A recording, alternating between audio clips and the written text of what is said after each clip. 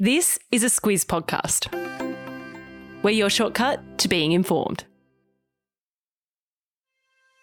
Good morning, I'm Siobhan Moran-McFarlane. And I'm Claire Kimball. It's Monday the 5th of December.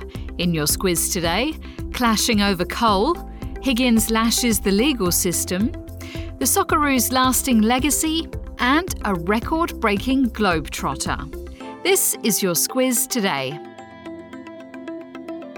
Claire, many of us might be winding down as we head towards Christmas, but that doesn't mean our state and federal leaders are kicking back just yet, as the Albanese government is looking to get an agreement on what it calls temporary and meaningful measures to force down the price of energy for households and businesses at the next National Cabinet meeting, which will take place on Wednesday.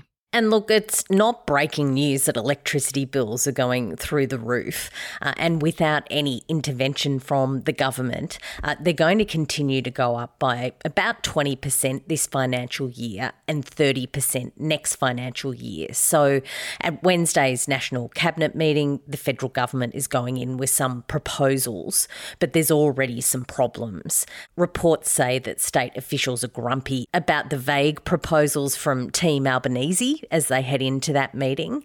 And yesterday, New South Wales Treasurer Matt Keane criticised one particular proposal that's out there, and that's for the states to cap coal prices. Yeah, so just to explain that a little bit, half of our electricity in Australia is produced by coal-fired power plants. And this year, the price of coal has risen from about $100 a tonne to $600. And that's because the war in Ukraine has created a scramble for fuel, given the sanctions that have been imposed on the big energy exporter, which is Russia. Yeah, exactly right. So coal is expensive, and it's a big part of why our power prices are up by so much this year. So Matt Keane is one who says that the government can certainly put a cap on coal prices. That's not a problem, but compensation would be required, and that would see coal producers and the states given money by the federal government because they're going to miss out on mining royalty revenue. So he's also grumpy that the state government has to do all the heavy lifting on that proposal, and that's because the states have those powers to cap coal prices, not the Commonwealth. Yes, and he says this is a national problem that requires a national solution. But like anything to do with electricity, it's complicated, so strap yourself in for more of it this week. Claire, former Liberal staffer Brittany Higgins hasn't held back after the retrial and charges against her alleged rapist Bruce Lerman were dropped on Friday. She took to Instagram yesterday to call out Australia's justice system as a national shame. Yeah, and Higgins has also called the criminal justice system asymmetrical. And the example that she's given is that she was vigorously cross-examined during that recent trial. Meanwhile, Lerman exercised his right not to speak. She also pointed to a low rate of convictions resulting from alleged assaults reported to police. Neither Higgins nor Lerman's legal battles will end here, though. Her lawyers have confirmed she will pursue a civil claim against the Commonwealth for about $3 million for sexual harassment, sex discrimination, disability discrimination, negligence and victimisation. Meanwhile, Lerman is said to be considering legal action against several social and media outlets for defamation. We've spoken a lot about the ongoing protests in Iran, Claire, which began back in September when 22-year-old Mahsa Amini died in custody after she was arrested by the morality police for not wearing a headscarf properly. Well, after months of unrest, Iran's Attorney General Mohammad Jafar Montazeri says that unit tasked with enforcing the strict dress code for women will be disbanded. He made that announcement overnight, but it's already being contested by state media outlets. What the experts say is that it points to trouble within the government, and his critics say that he doesn't have authority over the police. But it follows a statement by Montazeri on Friday that both the Parliament and the judiciary were reviewing that 4 decades-old law that requires women to wear a headscarf in public. And that was noteworthy because despite the brutal crackdown down by authorities on protesters. They're continuing to risk their personal safety to cause more trouble for Iran's ruling regime. And campaigners also note that Montazeri's announcement does not point to a change in the law requiring women to wear the headscarf. And they expect the protests to continue because it's become about so much more, including kicking out the country's conservative leadership. Now, if you'd like to know more about this issue, we have a great Squiz shortcut from when it all started, and I'll pop a link to that in your episode notes. I don't know about you, Claire, but I am a big Kate Winslet fan because she always makes really interesting movies and TV shows.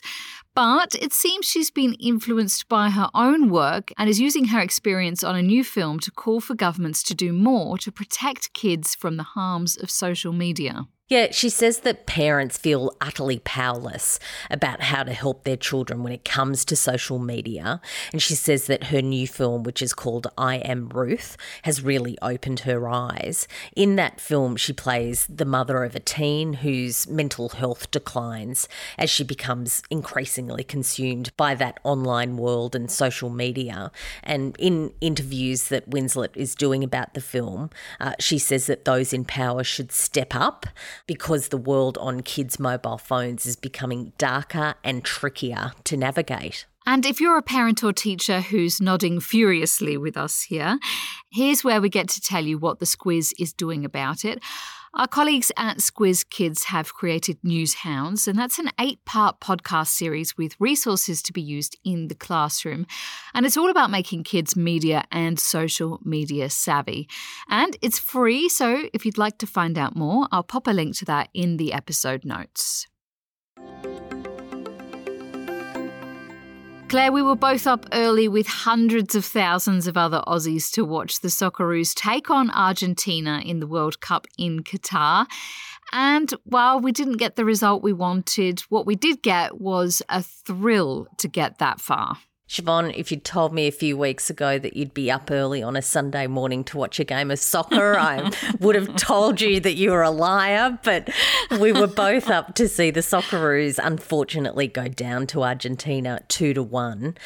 Lionel Messi, who of course is talked about as being the best player in the world, he was making his 1,000th top grade appearance. He scored first for Argentina, followed by his teammate Julian Alvarez with a goal that will haunt our goalkeeper, Matt Ryan. There was a lot said about that goal yesterday, and Ryan himself said it was a mistake that he let it through. But look, the Socceroos did score in the latter part of the second half, but an equalising goal wasn't on offer before the final whistle. Yeah, despite the loss, there was a lot of praise for our team, and quite right, including from former top Aussie player Mark Bosnich, who said it was, and I quote here, one of the most courageous Socceroos performances I've witnessed in my time.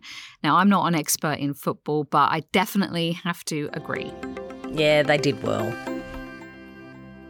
Us Aussies like to celebrate those who achieve big records on the world stage, and one Aussie woman has gone further than any before her, Claire, and that's Melburnian Rachel Davey. Yeah, she's travelled to all 195 nations. It makes her the first Aussie woman to do that. And she was joined by her Slovakian partner, Martina Sebova, who can also make that claim for her own nation, being the first woman to do that too. So it's a pretty incredible feat given all that they'd encountered during COVID, and they did it on a budget of US $50 a day. Yeah, I'm a bit past my backpacking days, but when that sort of budget, or less in my case, was the way to go. I love that after visiting all those countries, she reckons Melbourne's cafes and their coffee are the best in the world. I think there's probably quite a lot of people who could have told her that for free, to be honest. Melbourne cafes are hard to beat. That's it for us today. We hope you have a great start to the week, and we'll be back with you tomorrow.